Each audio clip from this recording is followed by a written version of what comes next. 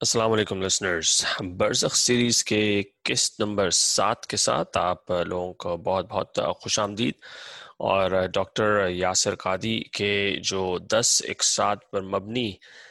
YouTube videos کے lectures کا یہ سلسلہ ہے، اس کی یہ 7ویں قسط کا ترجمہ آپ کے لیے پیش کر رہا ہوں۔ اور اس قسط میں اس قسط سے پہلے ہم نے کوئی 3 اقساط میں احاطہ کیا عذاب قبر کا، عذاب قبر سے متعلق مختلف چیزوں کا، مختلف اعمال کا، مختلف وہ اعمال کے جو عذاب قبر کا باعث بن سکتے ہیں، وہ اعمال کے جو انسان کی روح کو وفات کے بعد عذاب قبر سے بچا سکتے ہیں، یا عذاب قبر آسان نہیں کر سکتے، بچا سکتے ہیں۔ اور اس قسط میں ایک سوال کا ہم جائزہ لیں گے، جس طرح ڈاکٹر قادی نے کور کیا اپنے لیکچر میں، اور وہ سوال یہ ہے کہ کیا انسان کی روح مرنے کے بعد سن سکتی ہے؟ کیا مردے سن سکتے ہیں؟ یہ ہے وہ سوال کہ جس پر مبنی ہے آج کی یہ قسط نمبر 7۔ اور اس سوال سے متعلق جو اختلاف ہے، وہ اختلاف یہ ہے کہ جب ہم قبر میں پہنچ جاتے ہیں تو کیا ہم قبر کے آس پاس ہونے والی گفتگو یا لوگوں کو سن سکتے ہیں یا نہیں؟ اختلاف یہ نہیں ہے کہ کیا مردے سن سکتے ہیں۔ اسلام کے کسی بھی عالم نے اس چیز پر یہ نہیں کہا کہ مردے سن سکتے ہیں، مگر اختلاف وہاں پر موجود ہے کہ جہاں پر سوال اٹھتا ہے کہ آیا مردے قبر کے بالکل قریب ہونے والی گفتگو یا قبر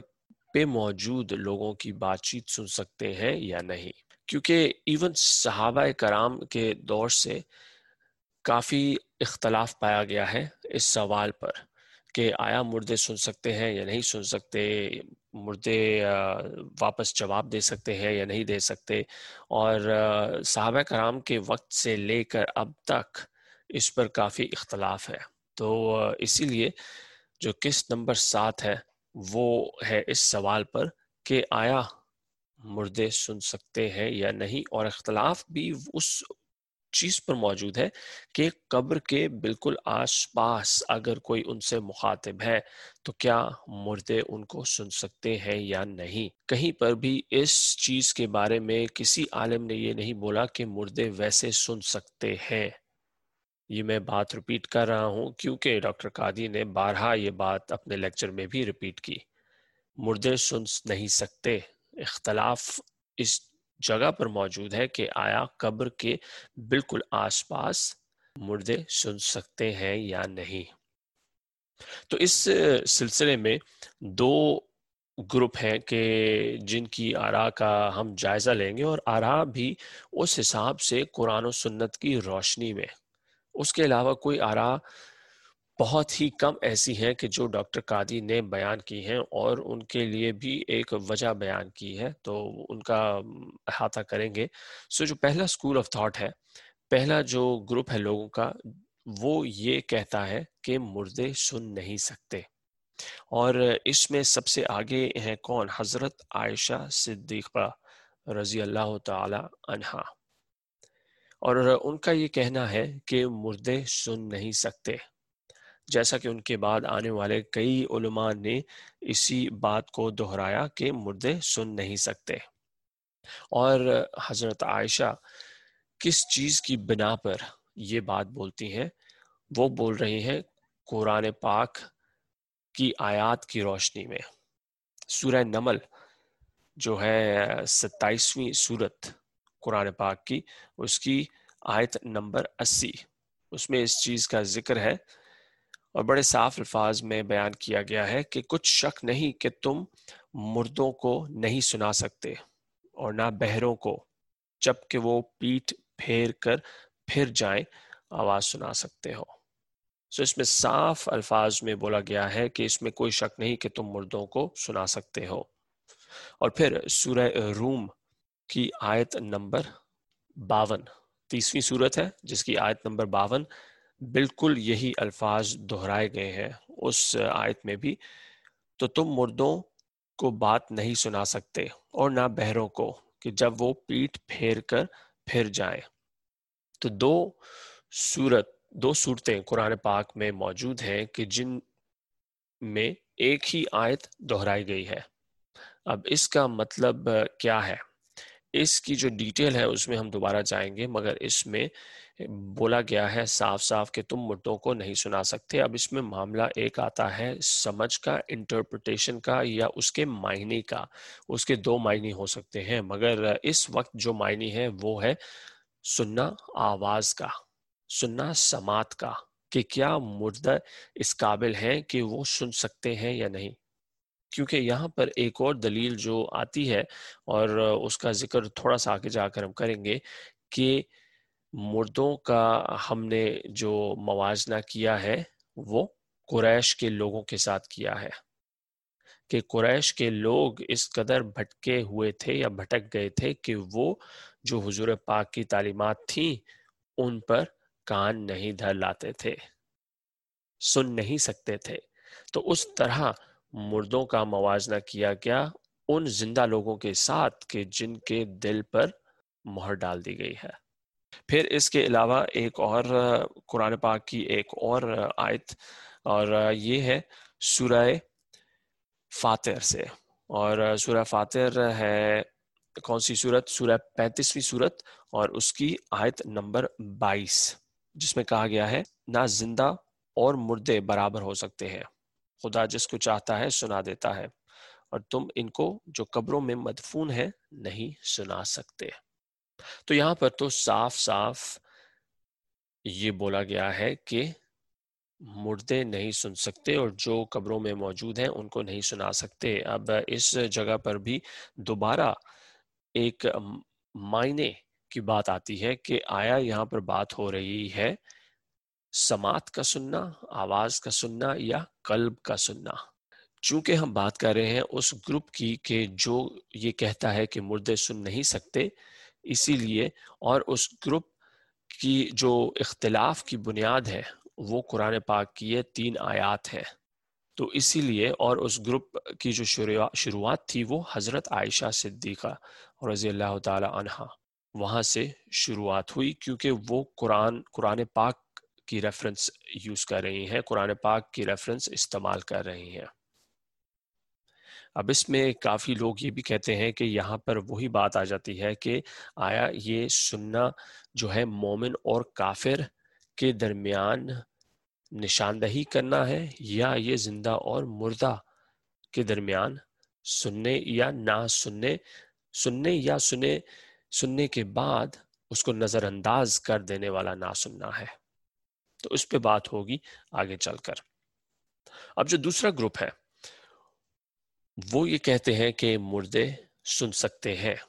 جہاں پر انہیں دفنایا گیا ہے اس کے بالکل قرب و جوار میں، اس کے بالکل آس پاس اگر ان سے کوئی مخاطب ہو تو وہ سن سکتے ہیں. اور اس سلسلے میں سب سے پہلی جو حدیث ہے وہ ہے عمر بن خطاب اور ان کے صاحبزادے کی، کہ جب غزوہ بدر کے بعد حضور پاک صلی اللہ علیہ وآلہ وسلم نے قریش کے مردوں کو دفنا دیا، تو 2-3 دن بعد حضور پاک صلی اللہ علیہ وآلہ وسلم جب مدینہ کے لیے واپس نکلنے لگے تو ان قبروں کے پاس آ کر قریش کے ان لوگوں سے نام لے کر مخاطب ہوئے حضور پاک صلی اللہ علیہ وآلہ وسلم، بالکل ان کی قبروں کے اوپر، قبروں کے پاس کھڑے ہو کر حضور پاک صلی اللہ علیہ وآلہ وسلم نے قریش کے ان لوگوں کو مخاطب کرتے ہوئے، نام سے مخاطب کرتے ہوئے بولا کہ کیا تم نے اللہ تعالیٰ کا وعدہ سچا پایا یا نہیں؟ کیونکہ آج میں نے اللہ تعالیٰ کا وعدہ سچا پایا. اور یہ سن کر حضرت عمر وہ فوراً بولے کہ یا رسول اللہ، یہ کیسے آپ کی آواز سن سکتے ہیں اور آپ کو واپس جواب دے سکتے ہیں کہ جبکہ یہ مر چکے ہیں؟ اس بات پر حضور پاک صلی اللہ علیہ وسلم نے جواب دیا کہ قسم اس کی کہ جس کی قبضے میں میری جان ہے، تم بالکل اسی طرح میری آواز اس وقت سن سکتے ہو کہ جیسے یہ میری آواز سن سکتے ہیں۔ اور یہ حدیث بخاری میں بھی موجود ہے اور سیرت کی تمام کتابوں میں موجود ہے، اور ابن ہشام کی کتاب میں بھی موجود ہے، مگر بخاری میں موجود ہے تو صحیح حدیث ہے۔ بخاری اور جو سیرت کی دوسری کتابیں ہیں ان کے آگے جانے کی ہمیں بالکل ضرورت بھی نہیں پڑے گی۔ بہرحال حدیث پہ واپس آتے ہیں تو حضور پاک صلی اللہ علیہ وآلہ وسلم نے اللہ تعالیٰ کی قسم کھا کر یہ بولا کہ قسم ہے اس کی کہ جس کے قبضے میں میری جان ہے، تم مجھے بالکل اسی طرح سن سکتے ہو کہ جس طرح یہ مجھے سن سکتے ہیں۔ تو اگر رسول اللہ صلی اللہ علیہ وآلہ وسلم کسی چیز کے بارے میں، کسی بات کے بارے میں اللہ تعالیٰ کی قسم لے رہے ہیں تو اس قسم کا مقام اور اس قسم کے ساتھ بندھی ہوئی بات کا مقام کیا ہوگا، اس بات کی سچائی کیا ہوگی، اس چیز کا انداز ہم اچھی طرح لگا سکتے ہیں۔ یہ تو تھی سب سے پہلی مثال، سب سے پہلی حدیث کہ جس سے ہمیں پتہ لگتا ہے کہ مردے جب مردوں کے پاس کھڑے ہو کر کوئی ان سے مخاطب ہو تو جی ہاں ان کو آواز جاتی ہے۔ اب اس کے بعد بخاری میں ایک حدیث ہے کہ حضور پاک صلی اللہ علیہ وآلہ وسلم نے فرمایا کہ جب کسی شخص کو قبر میں اتارا جائے اور اس کے جو دوست احباب ہیں وہ واپس جا رہے ہوں تو مردہ جو قبر میں موجود ہوتا ہے، میت جو قبر میں موجود ہوتی ہے، ان لوگوں کے پلٹتے پاؤں کی آواز سن سکتا ہے۔ یعنی کہ اگر ہم کسی کو دفنا کے واپس الٹے پاؤں واپس چلنے لگ گئے ہیں تو مردہ ان لوگوں کی آواز سن سکتا ہے جیسے وہ قبرستان چھوڑ کر جا رہے ہوں۔ یہ بخاری کی حدیث ہے۔ ایک اور حدیث بخاری اور مسلم میں موجود ہے کہ عائشہ رضی اللہ تعالی عنہا سے روایت ہے کہ حضور پاک صلی اللہ علیہ وآلہ وسلم اپنے آخری ایام میں ایک رات اٹھ کر جنت البقیع گئے، اور حضرت عائشہ رضی اللہ تعالی عنہ کے مطابق جبریل علیہ السلام نے حضور پاک صلی اللہ علیہ وآلہ وسلم کو بولا کہ جنت البقیع جائیں، اور وہاں پہنچ کر حضور پاک صلی اللہ علیہ وآلہ وسلم نے قبر کے لوگوں سے اس طرح مخاطب ہوئے: السلام علیکم یا اہل القبور، اور سلام کرنے کے بعد حضور پاک صلی اللہ علیہ وآلہ وسلم نے یہ بھی بولا کہ اب بالکل تھوڑا وقت رہ گیا ہے کہ میری تم سے ملاقات ہوگی۔ اور یہاں اس چیز سے مراد یہ ہے کہ چونکہ حضور پاک صلی اللہ علیہ وآلہ وسلم کی زندگی کے آخری ایام چل رہے تھے تو حضور پاک صلی اللہ علیہ وآلہ وسلم کو اچھی طرح بارہا اس چیز کا اندازہ تھا کہ اب حضور پاک صلی اللہ علیہ وآلہ وسلم کی زندگی میں بہت ہی کم روز رہ گئے ہیں، تو اسی لیے حضور پاک صلی اللہ علیہ وآلہ وسلم جنت البقیع گئے، ان کو بولا گیا کہ جنت البقیع جائیں، اور انہوں نے یہ بولا: السلام علیکم یا اہل القبور، جو قبر میں رہنے والے لوگوں کو سلام کیا، اور انہیں یہ بولا کہ اب بہت تھوڑے دن رہ گئے ہیں کہ جب میری تم سے ملاقات ہو۔ تو یہ تو تھی تیسری حدیث۔ ایک اور جو بہت ہی تواتر کے ساتھ بیان کی گئی ہے، کچھ 15 سے زیادہ صحابہ نے اس چیز کو بیان کیا ہے، اور اگر ایک چیز 15 سے زیادہ صحابہ نے بیان کیا ہے تو اس میں کوئی نہ کوئی سچائی تو ہوگی، اور ڈاکٹر قادی کے مطابق حضور پاک صلی اللہ علیہ وآلہ وسلم نے کہا ہے بقول 15 سے زیادہ صحابہ کے حضور پاک صلی اللہ علیہ وآلہ وسلم یہ فرمایا کرتے تھے کہ جو کوئی بھی مجھ پر درود اور سلام بھیجے گا اللہ تعالیٰ وہ درود اور سلام مجھ تک پہنچا دیں گے میری وفات کے بعد بھی۔ اور اسی حدیث کے ایک اور ورژن میں یہ کہا گیا ہے کہ وہاں پر فرشتے ہیں جو گھومتے پھرتے رہتے ہیں، اور وہاں سے مراد ہے عالم برزخ۔ وہاں پر فرشتے موجود ہیں جو گھومتے پھرتے ہیں اور ان کا صرف ایک کام ہے وہ پوری دنیا میں پھرتے رہتے ہیں، اور ان فرشتوں کا صرف ایک کام ہے کہ جو کوئی بھی حضور پاک صلی اللہ علیہ وآلہ وسلم پر سلام بھیجے، اس سلام کو حضور پاک صلی اللہ علیہ وآلہ وسلم تک پہنچانا ان فرشتوں کا کام ہے۔ اور یہ حدیث کوئی 15 سے زیادہ صحابہ نے اس حدیث کے بارے میں بیان کیا ہے۔ ایک اور حدیث جو کہ حدیث کی 6 کتابوں میں موجود نہیں ہے، مگر ڈاکٹر قادی نے اس کے بارے میں بیان کیا ہے، اور وہ یہ ہے کہ حضور پاک صلی اللہ علیہ وآلہ وسلم نے بارہا یہ بولا، اور حدیث کچھ ایسے ہے کہ حضور پاک صلی اللہ علیہ وآلہ وسلم نے بارہا فرمایا کہ اس طرح کا کوئی انسان ایسا نہیں ہے کہ جو اپنے کسی عزیز و قارب، اپنے کسی دوست کی قبر پر جائے، مسلمان دوست کی قبر پر جائے اور اس کو سلام کرے، اس پر سلام بھیجے، تو یہ نہیں ہو سکتا کہ قبر میں موجود شخص اس سلام کا جواب نہ دے، کیونکہ اس حدیث میں صاف اس چیز کو بیان کیا گیا ہے کہ قبر پر آنے والے شخص کا سلام کرنا اور قبر میں موجود میت کا اس کو جواب دینا، مگر یہ حدیث صحیح یا حسن نہیں ہے، کیونکہ جو اس کا تواتر ہے، جو تسلسل ہے اس حدیث کا، اس میں اس کے بارے میں کچھ اتنی خاص مستند رائے نہیں موجود علماء کی، اس کے بارے میں کافی زیادہ علماء میں اختلاف پایا جاتا ہے، تو اسی لیے یہ حدیث کی کسی کتاب میں موجود نہیں ہے، 6 کتابوں میں موجود نہیں ہے، اور اس کو صحیح یا حسن حدیث نہیں کہا جا سکتا، مگر پھر بھی ڈاکٹر قادی نے اس کو اپنے لیکچر میں شامل کیا، میرے حساب سے اس وجہ سے کہ جو اس حدیث کا متن ہے، چونکہ ہم احادیث کا حوالہ لے رہے ہیں۔ اب اس کے بعد ایک بہت ہی اوتھینٹک وصیت کی بات کی گئی ہے عمرو ابن العاص کے، جن کے بارے میں پچھلی کچھ ایک ساتھ میں بات چیت ہوئی ہے، سکرات الموت کے حوالے سے عمرو ابن العاص کا نام آیا وہاں بستر مرگ پر، تو اس سلسلے میں بھی عمرو ابن العاص نے اپنے خاندان والوں کو بولا مرنے سے پہلے کہ جب تم لوگ مجھے دفنا دو تو میری قبر پر کچھ دیر کھڑے رہنا، اور کچھ دیر سے مراد ان کی اس زمانے میں اتنی تھی کہ جتنی دیر لگتی ہے ایک جانور کو قربان کرنے میں اور اس کا گوشت بانٹنے میں، کیونکہ اس زمانے میں گھڑیاں وغیرہ تو ہوتی نہیں تھی،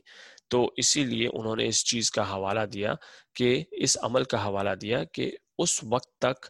میری قبر کے ساتھ کھڑے رہو کہ جتنی دیر لگتی ہے ایک جانور کو قربان کرنے میں اور اس کا گوشت بانٹنے میں، کیونکہ تمہارے وہاں کھڑے رہنے سے مجھے قبر میں راحت ملے گی، سکون ملے گا، اور اس چیز کا حوصلہ ملے گا کہ میں منکر اور نکیر کے سوالات کا جواب دے سکوں۔ اب اس وصیت سے ہمیں کیا چیز معلوم پڑتی ہے، وہ یہ ہے کہ عمرو ابن العاص کو یہ معلوم تھا کہ قبر میں موجود میت لوگوں کے وہاں موجود ہونے سے اسے آرام ملتا ہے، اسے حوصلہ ملتا ہے، اور کافی حد تک انہیں یہ بھی معلوم تھا کہ قبر میں موجود میت باہر کھڑے ہوئے لوگوں کی آواز سن سکتی ہے، تو اسی لیے عمرو ابن العاص نے خاص طور پر اپنے خاندان والوں کو یہ وصیت کی تھی۔ اب ایک اور چیز یہاں پر اس کا ذکر کرنا بہت ضروری ہے، بڑے ہی تواتر کے ساتھ یہ بات بولی گئی ہے، اور مختلف علماء نے یہ بات بولی ہے، مختلف لوگوں نے یہ بات بولی ہے کہ، اور کافی لوگوں نے اس چیز کا حوالہ دیا ہے کہ ہمارے خواب میں رشتہ دار جو اب اس دنیا میں موجود نہیں ہے وہ ہمارے خواب میں آئے اور ہمیں بولا کہ تم میری قبر پر سلام کرنے نہیں آئے، یا بڑا عرصہ ہو گیا تم سے ملاقات نہیں ہوئی، تو اس چیز کی روشنی میں ہم یہ کہہ سکتے ہیں یا ہم یہ اخذ کر سکتے ہیں کہ مردوں کو اس بات کا معلوم ہوتا ہے کہ کون ان کی قبر پر آ کر ان پر سلام پھیر رہا ہے، سلام بھیج رہا ہے، یا ان کی سلامتی کے لیے دعا کر رہا ہے، یا ان سے کلام کر رہا ہے، یا ان سے بات چیت کر رہا ہے۔ کیونکہ بہت لوگوں نے، علماء کے علاوہ بہت لوگوں نے اس چیز کا ذکر کیا ہے، اور بڑے ہی تواتر کے ساتھ علماء نے مختلف ادوار میں اس بات کا ذکر کیا ہے کہ ہمارے وہ رشتہ دار جو وفات پا گئے ہمارے خواب میں آئے۔ اب یہ جو تواتر کے ساتھ یہ بات ہے، اس کو آپ ایویڈنس کہہ لیں یا ثبوت کہہ لیں، اس کی بنیاد پر شریعت نہیں بن سکتی، مگر شریعت میں موجود ڈاکٹر قادی کے حساب سے جو احادیث، جو مختلف صحیح احادیث ہیں، ان کے ساتھ جوڑ کر ہم اس کو اس بات کا حصہ ضرور بنا سکتے ہیں۔ تو یہ تو تھے دو مختلف گروپ کہ جو مختلف متن کی بنیاد پر، ایک گروپ احادیث کی بنیاد پر اور دوسرا گروپ قرآن پاک کی روشنی میں اپنے اپنے سائٹ پر اس چیز پر یقین رکھتے ہیں کہ مردے قبر میں نہیں سن سکتے یا مردے قبر میں سن سکتے ہیں۔ یہ تو تھا اس چیز کا حوالہ۔ اب ہم آتے ہیں دوسرے حصے پر اس قسط کے، کہ جس میں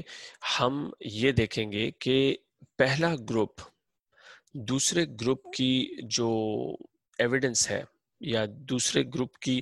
وجوہات کو کس طرح سمجھتا ہے، اور دوسرا گروپ پہلے گروپ کی جو وجوہات ہیں اس چیز پر یقین رکھنے میں کہ مردے سن نہیں سکتے، ان کو کس طرح سمجھتا ہے۔ کیونکہ اس چیز کو اس حساب سے سمجھنا بہت ضروری ہے، کیونکہ اگر میں نے کسی چیز کے بارے میں کچھ بولا تو اس کا مطلب یہ نہیں ہے کہ صرف میری ہی بات سنی جائے۔ بہت ضروری یہ بھی ہے کہ میں نے جس شخص کے بارے میں کچھ بولا اس شخص کی بات بھی سنی جائے۔ تو دونوں سائڈوں کی بات سننا ضروری، اور دونوں سائڈوں کی بات کے ساتھ جو ثبوت موجود ہے اس ثبوت کا جائزہ لینا بہت ضروری ہے۔ تو اسی لیے اس حصے میں ہم اس چیز کا جائزہ لیں گے۔ تو اب جو پہلا گروپ ہے جو یہ کہتے ہیں کہ جو دوسرا گروپ ہے جو یہ کہتے ہیں کہ مردے سن سکتے ہیں، وہ پہلے گروپ کے ثبوت کے بارے میں یا پہلے گروپ کے ثبوت کو کس طرح وہ اس کا کس طرح ترجمہ کرتے ہیں، اس کی کس طرح تفسیر کرتے ہیں۔ یعنی کہ دوسرا گروپ جو یہ کہتا ہے کہ مردے سن سکتے ہیں، وہ کیا کہتے ہیں قرآن پاک کی ان آیات کے بارے میں، 3 آیات جو یہ کہتی ہیں کہ مردے سن نہیں سکتے، یا زندوں اور مردوں کو ایک طرح سے نہیں گردان سکتے کیونکہ مردے سن نہیں سکتے۔ اب یہ گروپ یہ کہتا ہے کہ قرآن پاک کی ان 3 آیات میں جو بولا گیا ہے کہ مردے سن نہیں سکتے، اس سے مراد سننا جو ہے وہ قلب کا سننا ہے، وہ سماعت کا سننا نہیں ہے، وہ واقعتاً سننے کا عمل نہیں ہے، بلکہ وہ عمل ہے ہدایت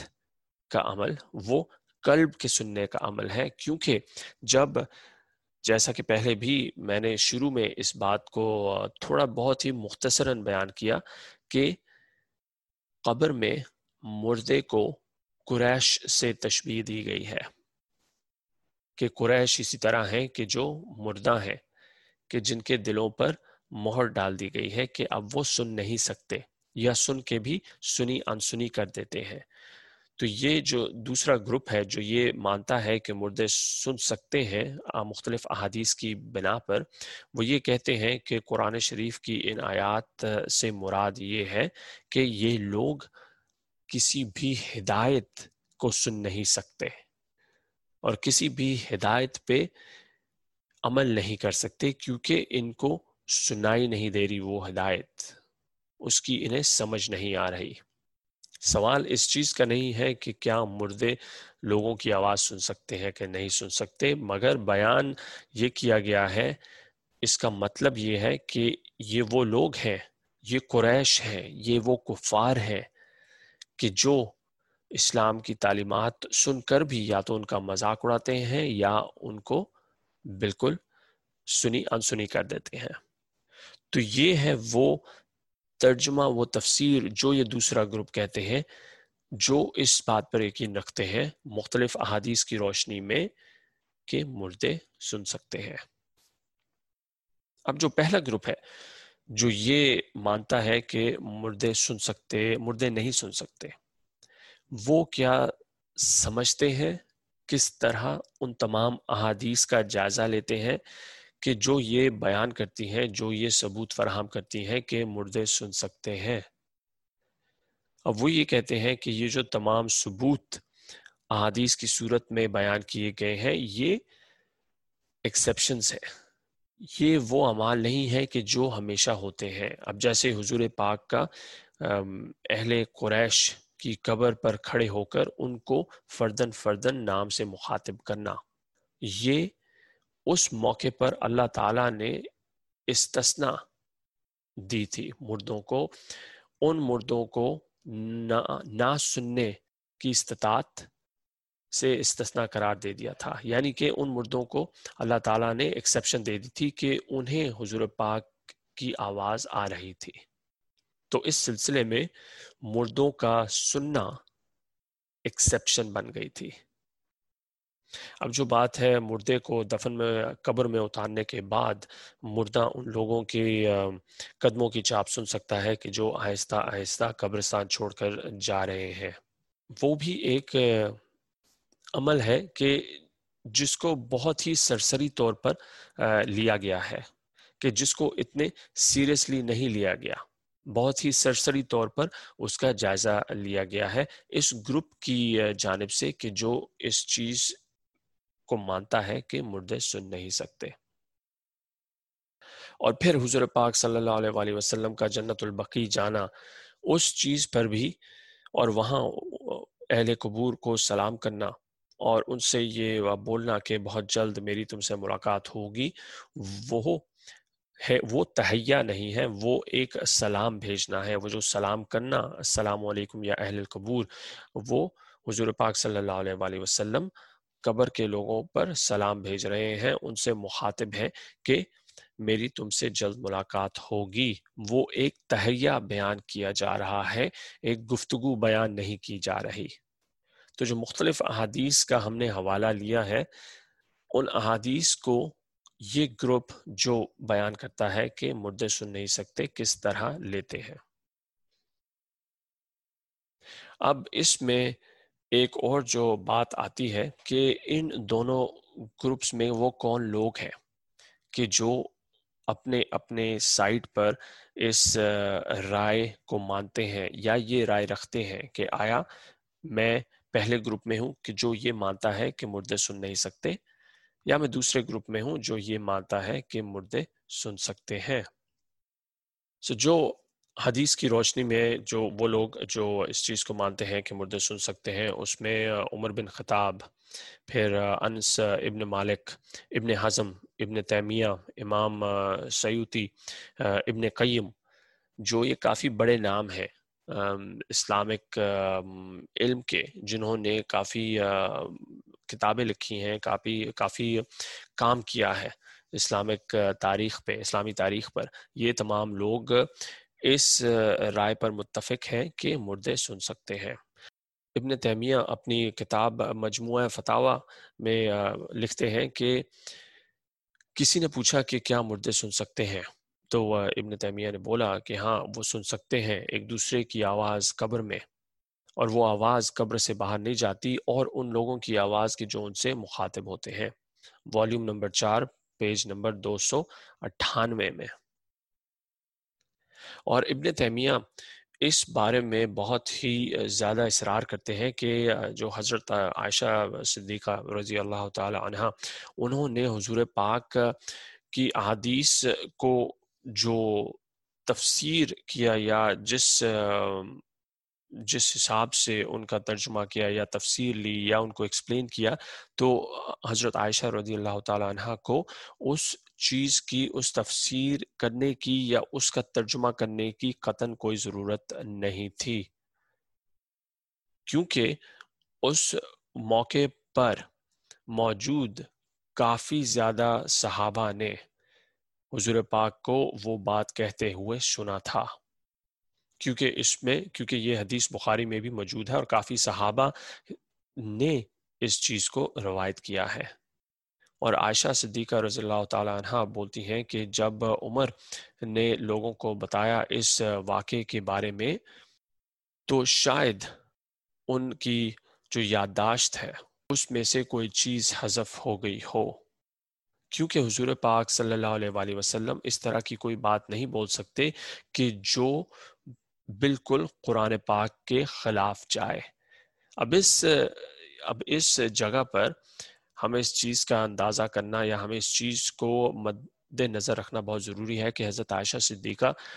بالکل قرآن پاک کی ان آیات کی روشنی میں یہ سب کچھ بول رہی ہیں، اور اسی لیے وہ یہ بول رہی ہیں کہ رسول اللہ صلی اللہ علیہ وآلہ وسلم کیوں قرآن پاک کے خلاف جائیں گے۔ تو اسی لیے انہوں نے عمر بن خطاب پر سلامتی بھیجی اور پھر یہ بھی بولا کہ شاید عمر کی یادداشت کی وجہ سے عمر نے اس طرح کی کوئی بات بولی ہے۔ مگر ابن تیمیہ بولتے ہیں کہ یہاں پر اس قسم کی بات کرنے کی کوئی ضرورت نہیں ہے، کیونکہ حضور پاک نے جو وہ بات بولی اہل قریش کی قبر پر موجود ہو کر اس کو کافی زیادہ لوگوں نے سنا تھا۔ اور پھر ابن قیم اپنی جو کتاب الروح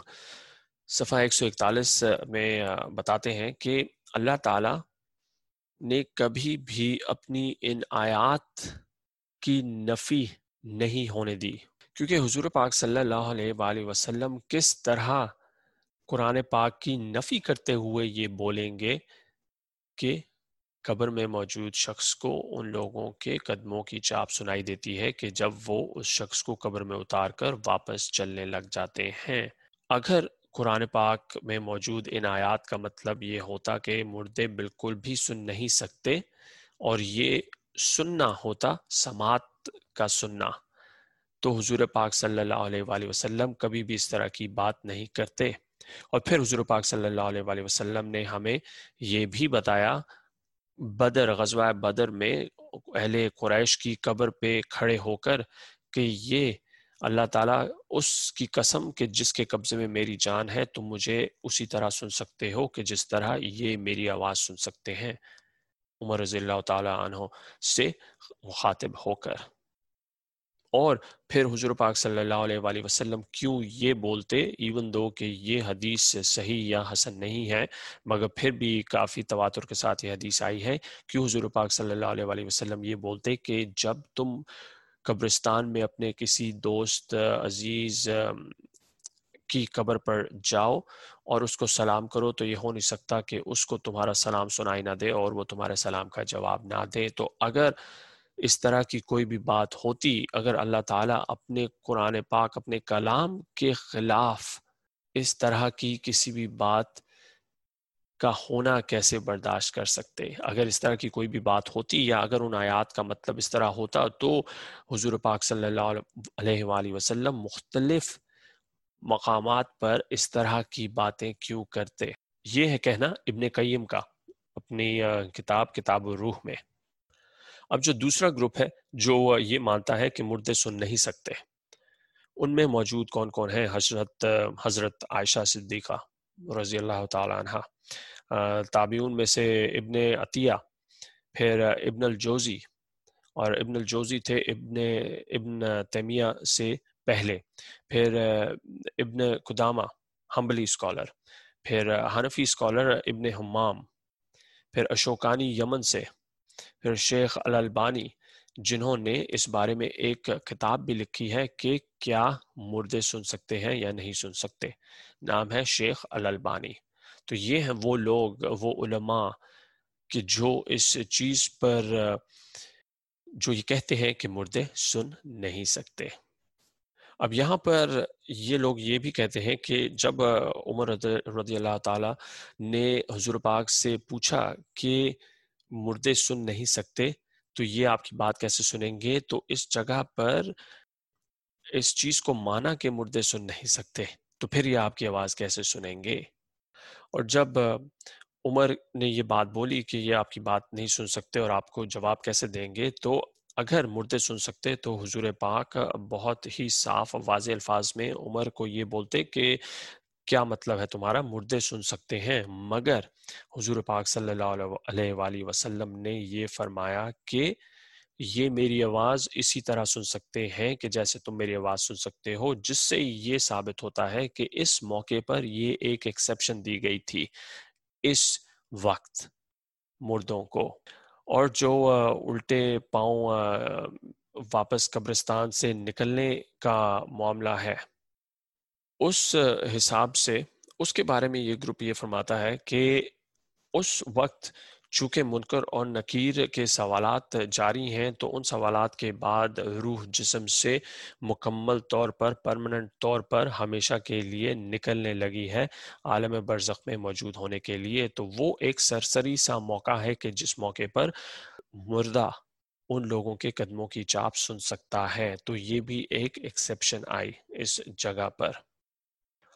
اور پھر حضور پاک صلی اللہ علیہ وآلہ وسلم کا جنت البقیع جانا، اس گروپ کے حساب سے جو ترجمہ اس حدیث کا اور اس واقعے کا وہ یہ تھا کہ اس موقع پر حضور پاک صلی اللہ علیہ وآلہ وسلم کا السلام علیکم یا اہل قبور بولنا، اور ان سے جو مخاطب ہوئے حضور پاک صلی اللہ علیہ وآلہ وسلم، وہ ایک تحیہ نہیں تھا بلکہ ایک دعا تھی جو مردوں کے لیے حضور پاک صلی اللہ علیہ وآلہ وسلم نے دی۔ چونکہ اس بنیاد پر اس چیز کو، اس ثبوت کو حذف کیا جا سکتا ہے۔ اور پھر حضور پاک صلی اللہ علیہ وآلہ وسلم پر درود بھیجنے کی جو بات کی گئی، جو حدیث ہے اس بارے میں، وہ یہ ہے کہ فرشتوں کی جب بات کی گئی کہ وہاں پر موجود ہے لاتعداد فرشتے جو دنیا میں اس لیے چکر لگاتے ہیں کہ جب کوئی حضور پاک صلی اللہ علیہ وآلہ وسلم پر درود بھیجے یا سلام بھیجے تو اس شخص کا سلام حضور پاک تک وہ فرشتے پہنچاتے ہیں۔ تو اس چیز کا ترجمہ یہ گروپ اس طرح کرتا ہے کہ چونکہ فرشتے وہ سلام حضور پاک تک پہنچاتے ہیں، تو اس سے ہمیں یہ معلوم پڑتا ہے کہ مردے سن نہیں سکتے، کیونکہ اگر سن سکتے تو پھر وہ سلام فرشتے نہ پہنچاتے، وہ سلام ڈائریکٹلی حضور پاک صلی اللہ علیہ وآلہ وسلم تک پہنچ جاتا۔ اور جو حدیث تھی جس کا بیان کیا گیا کہ یہ حدیث کی کسی کتاب میں موجود نہیں ہے کہ ایک شخص کا اپنے دوست کی قبر پر جانا اور اس کو سلام کرنا اور مردے کا سلام کا جواب دینا، چونکہ یہ کسی حدیث کی کتاب میں موجود نہیں ہے، اس کو مستند حدیث نہیں مانا جا سکتا۔ اور عمرو ابن العاص نے جو وصیت کی اس کو ایک وصیت ہی گردانا گیا ہے اس گروپ کی جانب سے۔ انہوں نے اس وصیت کو ایک وصیت کی حیثیت سے ہی لیا ہے، اور وہ وصیت شریعت نہیں بن سکتی، شریعت کا حصہ نہیں بن سکتی۔ اس وصیت کو ہم ایک واقعہ گردان کر اس سارے سلسلے کی کڑی ضرور بنا سکتے ہیں، مگر اس وصیت کو ہم شریعت نہیں بنا سکتے۔ اس وصیت کی بنیاد پر ہم یہ اخذ نہیں کر سکتے کہ مردوں کو سنائی دیتا ہے۔ یہ تو تھا دوسرا حصہ اس قسط کا، کہ تو یہاں پر ہم نے جائزہ لیا اس چیز کا، اس سمجھ کا، اس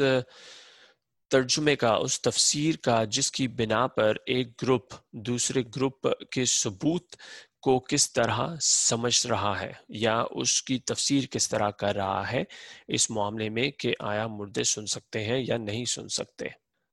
اب ڈاکٹر قادی اس بارے میں کیا بولتے ہیں؟ وہ ان کے مطابق جب صحابہ کرام سے لے کر آج تک علماء اس چیز پر متفق نہیں ہو سکے، تو ہمیں اس چیز کے بارے میں کچھ اتنا زیادہ سوچنے کی، پریشان ہونے کی ضرورت نہیں ہے۔ ہاں، یہ بات ضرور اس حساب سے سوچنے والی ہے کہ آیا جب ہم کسی شخص کی قبر پر جاتے ہیں تو اس پر سلام بھیجنا یا اس کے لیے دعا کرنا، اگر ہمیں لگتا ہے کہ ان کو ہماری آواز آ رہی ہے تو شاید لوگ اور زیادہ خشوع و خضوع کے ساتھ لوگوں کے لیے دعا کریں یا ان کے لیے قرآن شریف پڑھیں، صدقہ جاریہ کریں۔ تو شاید اس وجہ سے زیادہ لوگوں کے لیے مناسب ہو اس چیز کو سمجھنا، یہ ماننا کہ مردے کو ہماری آواز آ سکتی ہے. اور اس چیز کو سمجھنے کے بعد اگر ہم اس چیز کا فیصلہ بھی کر لیں کہ کیا مردے کو ہماری آواز آ سکتی ہے یا نہیں آ سکتی، تو اس کی بنا پر شریعت کا کوئی حکم تبدیل نہیں ہوگا، فقہ کی کوئی گردان چینج نہیں ہوگی، یا امت مسلمہ کا کوئی فتویٰ چینج نہیں ہوگا. یہ ایک ایسی چیز ہے کہ جو ہماری سمجھ بوجھ کے لیے جس پر لوگ کافی زیادہ بات کرتے ہیں. اور کافی علماء نے اس چیز کو اسی لیے بھی کیوں دھتکارا کہ ہمیں اس چیز کے پیچھے پڑنا چاہیے کہ آیا مردے سن سکتے ہیں یا نہیں، کیونکہ کافی علماء اس چیز سے بھی ڈرتے تھے کہ اگر ہم یہ ماننے لگ گئے کہ مردے سن سکتے ہیں، اور اگر ہمارے پاس صرف یہی ثبوت ہوتا کہ مردے سن سکتے ہیں، تو انسان کیا معلوم قبر پر کھڑے ہو کر مردے سے ہی بولتا کہ کیا تم اللہ تعالیٰ سے یہ مانگ سکتے ہو کہ مجھے یہ چاہیے، یہ چاہیے، یہ چاہیے، جو کہ شرک کے زمرے میں آتا ہے کہ آپ ایک مردے کی قبر پر کھڑے ہو کر مردے سے کچھ مانگ رہے ہیں بجائے اس کے کہ سیدھا اللہ تعالیٰ سے دعا کرنے کے. تو اس شرک سے بھی انسان کو بچانے کے لیے کافی علماء کی یہ رائے ہے کہ ہمیں اس بحث میں پڑنے کی بالکل کوئی ضرورت نہیں کہ مردے سن سکتے ہیں، کیونکہ یہ چیز ہمیں لے کے جائے گی ایک حرام عمل کی طرف، شرک جو کہ مکمل طور پر حرام ہے، ممنوع قرار دیا گیا ہے. اور ڈاکٹر قادی کہتے ہیں کہ صرف اللہ تعالیٰ کو معلوم ہے کہ مردے کس استطاعت میں سن سکتے ہیں یا نہیں سن سکتے ہیں، یہ صرف اللہ تعالیٰ کو معلوم ہے. قرآن شریف نے جو احاطہ کیا ہے 3 آیات میں، ان کا ترجمہ بھی موجود ہے، ان کا متن بھی موجود ہے. اب یہ پڑھنے والے پر منحصر ہے کہ وہ اس کو کس طرح سمجھتا ہے، کس طرح اس کی تفسیر کو سمجھتا ہے اور پڑھتا ہے. مگر ابن تیمیہ کے مطابق قرآن پاک کی وہ آیات بات کرتی ہیں سننا قلب کا. ابن تیمیہ کی کتاب مجموعہ فتاوی والیوم نمبر 5 پیج 366 میں انہوں نے یہ بات بولی ہے کہ یہ ساری جو روایات ہیں اور ان کے علاوہ بھی بہت چیزیں ہیں جو ہمیں یہ بتاتی ہیں کہ مردے قبر کے بالکل قریب کھڑے ہوئے لوگوں کی بات سن سکتے ہیں، مگر مردے نہیں سن سکتے، مردے ہر چیز کو نہیں سن سکتے. تو یہ بہت ہی ایک ضروری چیز ابن تیمیہ نے اپنی کتاب میں بولی ہے. اور اس چیز کا خلاصہ کرتے ہوئے ڈاکٹر قادی یہی بولتے ہیں، مردے سن سکتے ہیں اس دعا کو کہ جو شخص ان کے لیے کرتا ہے بالکل قبر پر کھڑے ہو کے، اس سلام کو کہ جو شخص بھیجتا ہے قبر پر کھڑے ہو کے، اس بات کو کہ جو شخص کرتا ہے قبر پر کھڑے ہو کے مردے کے ساتھ. کیونکہ اب جیسے 2 نسلیں گزرنے کے بعد ایک پوتا یا پڑ پوتا آتا ہے اپنے دادا کی قبر پر، تو اس نے کبھی اپنے دادا پردادا کو نہیں دیکھا، تو وہ قبر پر سلام بھیجتا ہے. تو اس سلام کو وہ دادا کی جو روح ہے یا میت ہے وہ سنتی ہے اور اس کا جواب دیتی ہے. اور صرف اللہ تعالیٰ کو معلوم ہے کہ آیا مردے سن سکتے ہیں، کتنا سن سکتے ہیں، کیا کچھ سن سکتے ہیں. ہم انسان صرف قرآن پاک اور احادیث کی روشنی میں ان تمام چیزوں کا ایک جائزہ لے کر اپنی استطاعت کے مطابق جو بھی نیک اعمال کر سکتے ہیں ہمیں وہ کرنے چاہیے، نہ کہ اس بحث میں پڑھنا چاہیے کہ ہاں مردے سن سکتے ہیں، نہیں مردے نہیں سن سکتے، کیونکہ دونوں جانب ثبوت موجود ہیں، ایک جانب احادیث کی روشنی میں اور دوسری جانب قرآن پاک کی آیات کی روشنی میں. تو یہ تو تھا وہ جائزہ جو ہم نے لیا کہ آیا مردے سن سکتے ہیں یا نہیں سن سکتے. اور اس پہ ڈاکٹر قادی نے جو بیان کیا مختلف احادیث کی روشنی میں، مختلف علماء نے جو لکھا اس بارے میں اس کی روشنی میں، اور قرآن پاک کی آیات کی روشنی میں. تو مقصد اس کا صرف یہ ہے کہ ہم اس چیز کا جائزہ لیں جسے کہتے ہیں looking at the bigger picture. ہم اس چیز کا جائزہ لیں کہ اس